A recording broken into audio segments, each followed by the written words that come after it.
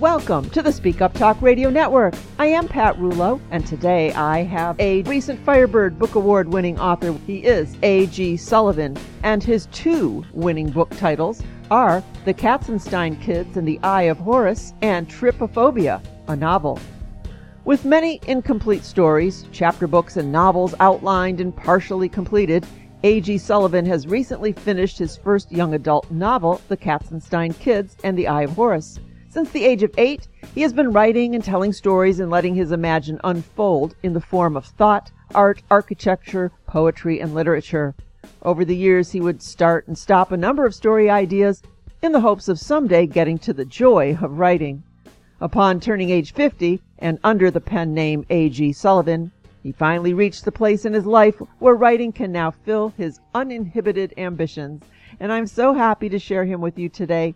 Welcome to the network, A.G. Thank you, Pat. I'm excited to speak with you today. Oh, I'm excited to speak with you today. You had quite a history of starting and stopping, and what happened at age 50 where you said, this is the time? I think for me it was, I had to overcome a hurdle and also find the time in my life. I had children to raise, still raising them, of course. You never stop raising children. And I did a lot of extra side work. I primarily served as an architect and enjoyed designing homes. It was a very demanding career. And I reached a point where I was able to focus on a better work and home life balance and realized that I now have some time to sit down and start writing. One of the hurdles I had to overcome was the fact that I love storytelling, and I just think I was terrible at writing. I didn't even know where to begin. My grammar was terrible. My ability to understand English language sometimes seemed challenged. So I decided to take advice from one of the writing groups I went to, which is a common bit of advice from writers, is to just write it.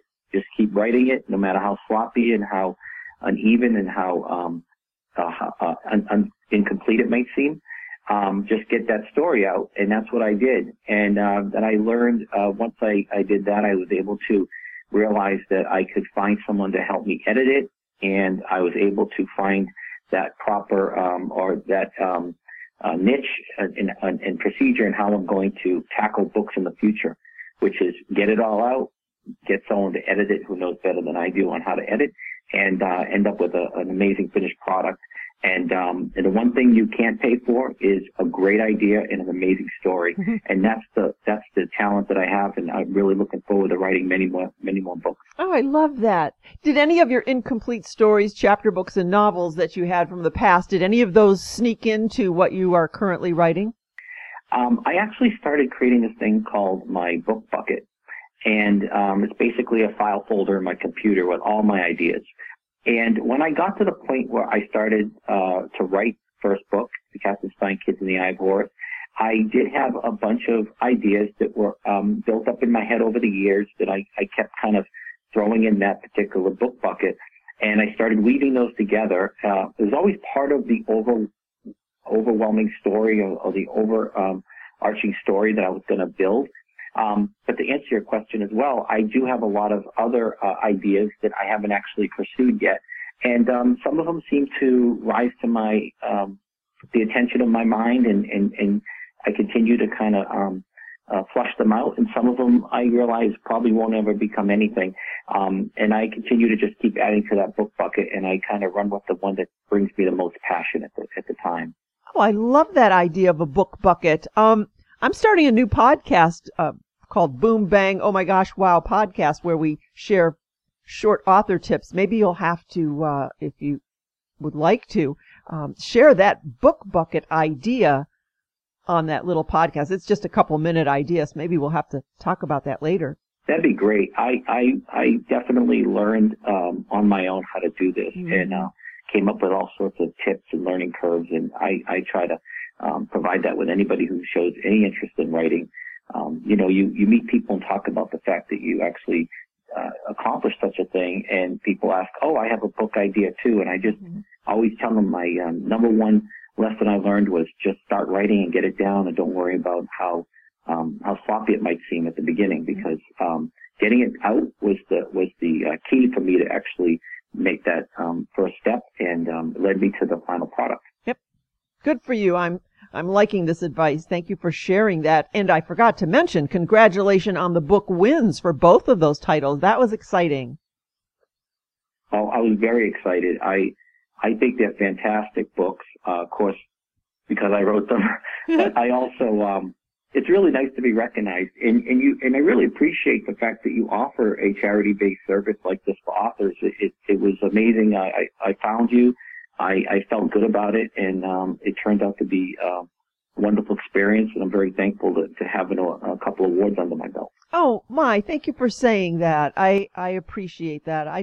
I'd been doing this pillowcase project for 12 years, and when I put together these Firebird Book Awards, I thought, maybe I can combine these two together as a way to even donate more to the shelters, while at the same time giving authors a tax deduction, a tax donation, that they're doing something. Even if they don't win, they still win, because their submission fee goes toward this whole project. So it's just been a beautiful thing. I've enjoyed working on it. We've gotten a lot of really good feedback. So thank you for finding us.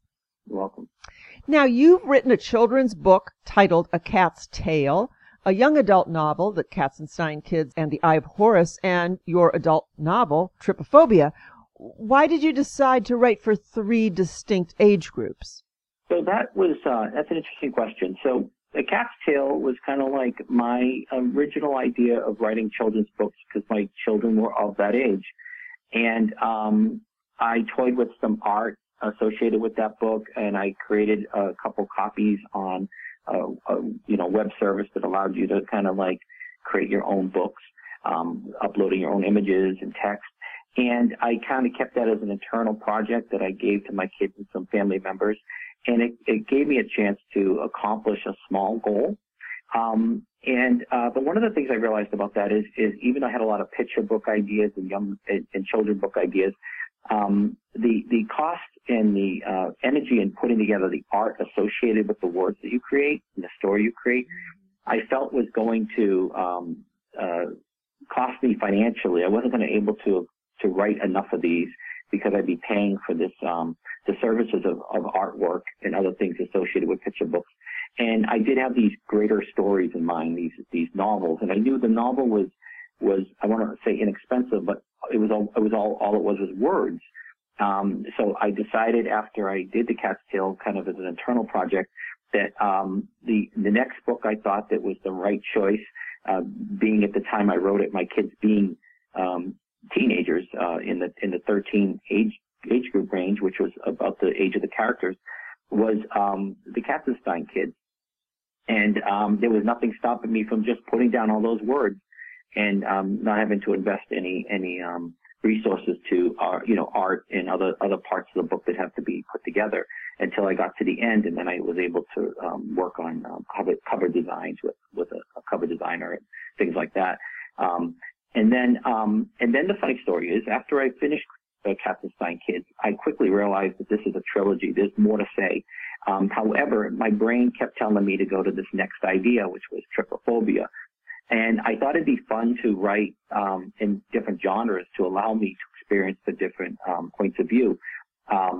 The Trypophobia, clearly as an adult, was a little easier to write because I was writing as an adult with no real limitations on the way the book flowed in the content. Writing in the Katzenstein Kids, I was kind of required to put on the hat of being a young adult and reliving some of my own adventures as a teenager. So it gave me a chance to try both genres. But I am definitely going back to Katzenstein Kids. There's so much more story to tell, and my kids loved it, and they want to know what happens next. I love that you felt free enough to, and wise enough to, experiment in different genres and different age groups. And I think that's how you learn. That's how you become a better writer, just to stretch yourself, because each one does require a whole different set of knowledge or thought processes and research. Absolutely. Mm-hmm. All right. Well, let's talk about the Katzenstein Kids. Give us a peek into that book so our listeners have an idea of what we're talking about. Well, I like to sum it up by saying it's kind of a combination of Indiana Jones meets the Goonies. if you want to put it in one sentence. Basically, it's a story of a journey through time and history that begins with an unusual discovery in the vast desert of Egypt during the midst of World War II, which history always fascinated me. Characters Will, Des, Isaac, and Amy, they end up finding out that their summer doesn't go the way they expect. Instead of it being an ordinary summer on Cape Cod, Massachusetts, where I grew up in the 1970s, it becomes a bit of a different summer for them. The adventure starts unfolding with the discovery of a vintage comic book. The innocence of their small town and their innocent summer starts to unravel with this mystery that they didn't expect it was contained within this comic book. And ultimately what they start to find out is they're being pursued by somebody else who has an interest in this particular mystery. And they have to start to, their unbreakable friendship is shared by these 4 kids. And it's kind of a coming of age mystery adventure. And it starts to deliver the bravery that is sometimes found in all of us when needed, and the fortune that destiny only reserves for the few. And even though the danger lurks within the shadows, the help of a powerful gift for those who are willing to find it, help bring out the hero in each of them. Mm-hmm. I feel like this book, when I was done with it, felt more like an origin story. And I have so many places I can go with it, and continue to weave the innocence of like the late 1970s Cape Cod, where kids still rode their bikes and didn't have the internet, with some of the history of World War II and some of the history that ties this story together. And it's a mystery. It's kind of a treasure hunt concept, and I just loved it. I knew there was so much more to say. Well, good. That gives us something to look forward to. All righty. Well, let's move on then to the book Trypophobia. So why don't, if you would, explain, first of all, what that is, and then we can talk about how that fits in with your the storyline. Sure.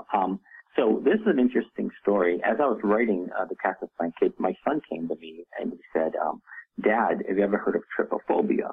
I was impressed that he actually could say the word.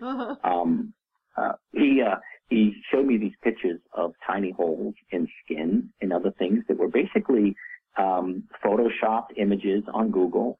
And I said, no, I've never heard of that. I found out that it was essentially, it's a phobia. It's one of many phobias, the fear of flying, the public speaking, the fear of drowning, the fear of bugs, spiders. Arachnophobia is well known. It's a fear of clusters of tiny holes and things you would see in like a sponge or a strainer. There's some, I don't know if I should mention names, but there's a famous person that openly admitted to having trypophobia, and it became a little bit well known at that point when she came public. And when he came to me about it, I said, that's all urban legend and Photoshop. That's not real. It's actually just a phobia. Nothing happens to your skin. Nothing happens to you. It's not a virus. And then as I had that seed planted in my head, I started developing this crazy story that I started thinking how wonderful it would be to take and creepy I thought about writing a scary story, or at least a suspenseful thriller type story for a while. I was in the middle of this first book, and Cactus-Plant Kids, and I started filling that bucket, like I said, this particular book bucket with these ideas, and they were coming to me so quickly, and the story was unraveling so quickly that I just felt that I had to jump on that book next.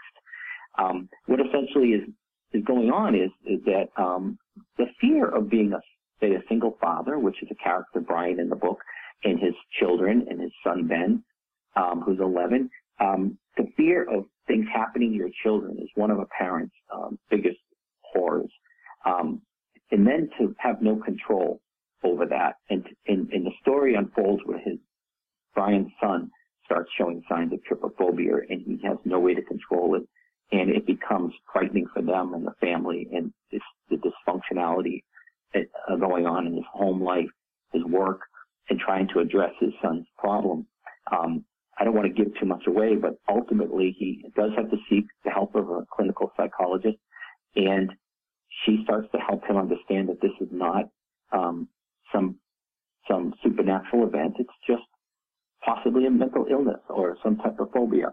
However, that starts to lead to greater questions and mysteries, and he discovers an unforgivable sin from his past that starts to hold clues to what's happening to his family, and ultimately this becomes less reality and more supernatural and very frightening by the time you get to the end of it.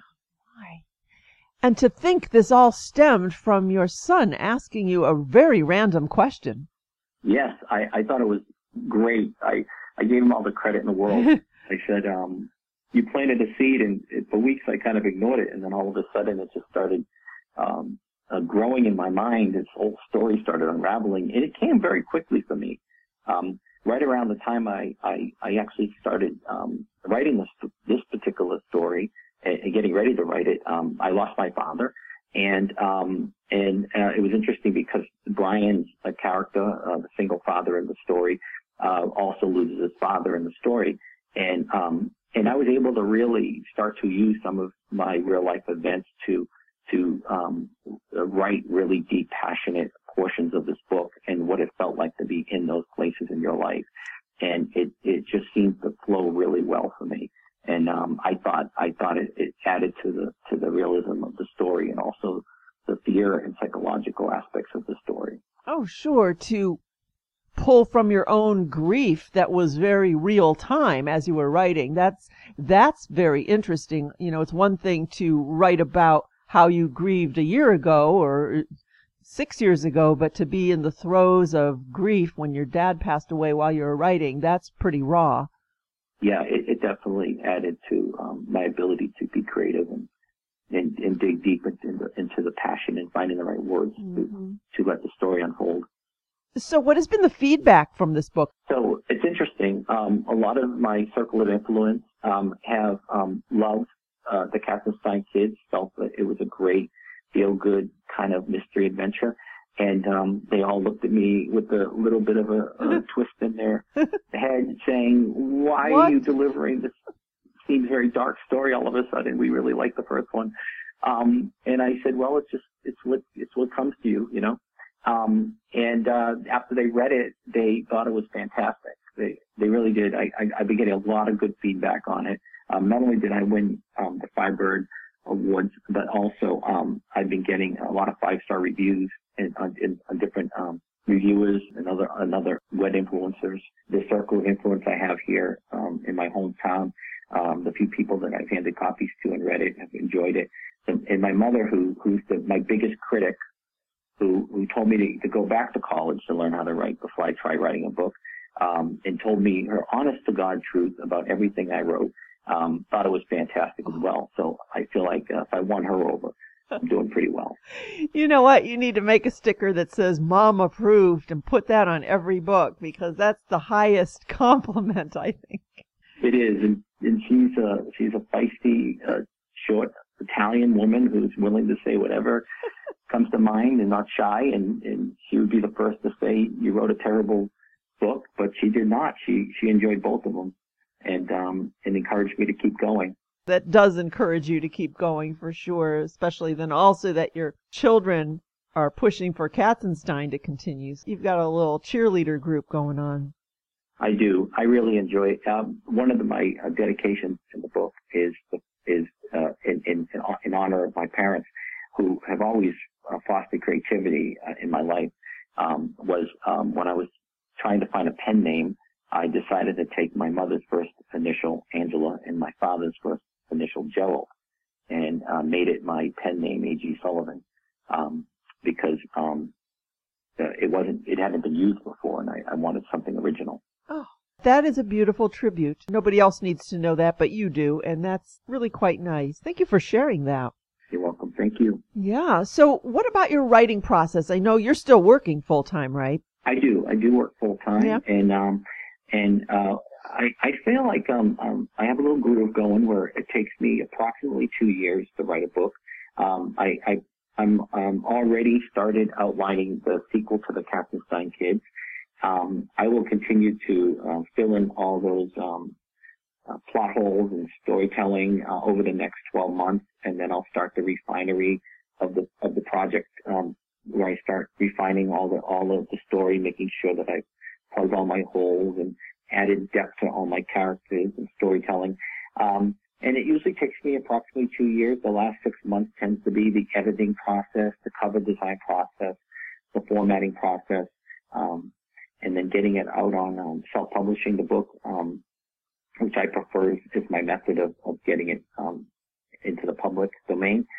I do also have an event coming up here in Tucson, the Tucson Festival of Books at the University of Arizona on March 13th. I'll be at the Indie Author Pavilion as well, and that gives me a chance to promote the book locally. And that's really the process I take. I enjoy it. I don't want to rush it. I'm trying. I have so many ideas. I wish I could knock out one book a year or even shorter, but I do work full time and I enjoy my time with my family.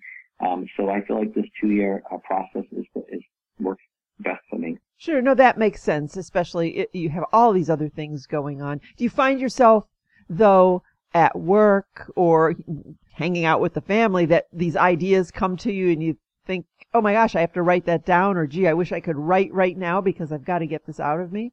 Yes, absolutely. I find that happens all the time. And that's kind of caters and is a positive part of the 2-year period or the 1.5-year writing period, because as I off and on process the story that's unfolding at home on my computer and putting things down, I'll start coming up with all these clever pieces that goes in it, and I tend to reach for my cell phone and record it right away, which is great because I'll go back at the end of a week and write in all my recordings and start finding ways to weave all those little pieces into the story. And it's kind of like a layering process, which I think is really great because you don't feel rushed in like your first version. You tend to just keep processing the story and letting it unfold, and it goes in different directions kind of on its own. It becomes its own, entity. And by adding these layers along the way, I think it just creates a deeper story, a better story. And it doesn't feel like it's all full of, fluff and nonsense. It has a lot of quality elements to it that enriches the overall book. Oh, I agree with that. They're almost like flashes of brilliance when you're not thinking about it. Then all of a sudden you get a great line or a great story twist or something. You've got to write that down right away because it never sticks with you. So good idea just to store that all on your cell phone and then grab it later. So it's it's just more book bucket tips, right? Exactly. Yeah. That happens as well with the new ideas. I went to visit somebody in the hospital one day, and on my way out, the process of going in, wearing a mask and signing in and visiting them, and the nurse coming in and checking on their vitals, and then leaving. And it was so interesting. Walking out, I instantly came up with the beginning of the story. It's just one little piece, but it was a really great beginning. And I went right home and I wrote it, I recorded it on the phone, and then I went home and added it. And I gave the book a temporary title because I felt like that is going to be the one little piece that grows into an amazing novel someday. And that's in my bucket as well for the future. I almost have a mental picture of you carrying a bucket. Yes. Well, let's see. Oh, your covers. Tell us about the cover art. How do your covers come about? Yeah, when it comes to covers, I have a bit of artistic ability, which is helpful. So I come up with a concept on what I kind of want it to look like. And I do have somebody, a go-to person who I pay a fee to for a final cover design, and they understand the proper formatting and the binder width, things like that. And I also provide them with the text for the back of the cover as well. And I do that. And in the case of the Katzenstein Kids, I try to come up with a cover that I thought would apply to the concept of the trilogy and the overall color of the overwhelming color of the book cover, and how it can have different shades for each book so that it could be a collection at some point, and what the fundamentals of that cover should be to allow me the room to add 2 additional covers that honor the first cover. So that's how Katzenstein Kids came about, and I reached out to the same person again, and I found on Trypophobia, and I found a photograph that was done by a photographer, and I purchased the digital rights to it, and then I used that as my background for the cover. And I wanted the cover to have mystery in it. I wanted to feel creepy when you see it, but it does have clues within the cover too to the story. So, and I thought it was a perfect combination of imagery and theme that I wanted to go with for a book of its nature. Yeah, absolutely. I just had a conversation with another author, and we talked about cover art, how when you have not read the book and you look at the cover, you get one feeling or you get one idea about it. But after you read the book, it's really important to go back, I think, and study the cover, because often there are lots of little clues within the cover art that you wouldn't have noticed prior to reading the book. Exactly, definitely. And I think that's something I wanted to do in the cover. It leaves that little bit of mystery when you see the cover. And I tend to have I do have some skill in artistic ability with Photoshop and things, so I was able to come up with these really close to the final cover designs in a mock-up. It really gave the cover designer a good opportunity to develop it from there, which I think really helped, because my very first idea for a cover, I reached out to a company who does cover designs, and I sent them my concept, and they said, yeah, we don't do that. We'll show you what we do. And it was the cover design was almost like a standard image with text on it, and it just felt unoriginal to me. Right. So I'm happy with my arrangement and being able to provide them with a concept art. Oh, that's so wonderful that you have that artistic ability. So many people don't, and then you've got to share your thought or your goal for the cover with somebody else and hope that they pick up on that. So it's nice that you were able to, or have the talent to, and the ability to get most of the way there with it, for sure. Yeah, it was very helpful. Yeah, for sure. All right. Well, as we begin to wrap up, I want to be sure that we're not missing anything that you would like to talk about today. I'd like to just let people listening know that I have established an author presence for my projects. I have a website, www.agsullivan.info, and each book is available on Amazon in paperback, Kindle version, and Audible, an audio version. Trypophobia's audio version will be released in May, so it's a little behind right now. It should be out then. Each book is also, you could find under the KatzensteinKids.com or trypophobiabook.com. And I'm also going to be, like I mentioned earlier, going to be attending the Tucson Festival of Books here on March 13th, if anyone's in my area. And it's a wonderful book event, and they have an indie author pavilion for local authors. It's a lot of fun to be able to meet and greet and do book signings and sell copies on site as well. That sounds lovely. I wish I could be in Arizona right now. Tucson's a beautiful, beautiful place. So that's coming up, and we are speaking with A.G. Sullivan. The website is agsullivan.info, and the 2 books we spoke about today are The Katzenstein Kids and the Eye of Horus, and Trypophobia.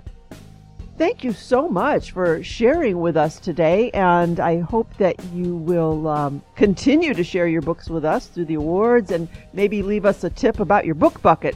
Thank you, Pat. It's been a pleasure speaking with you today.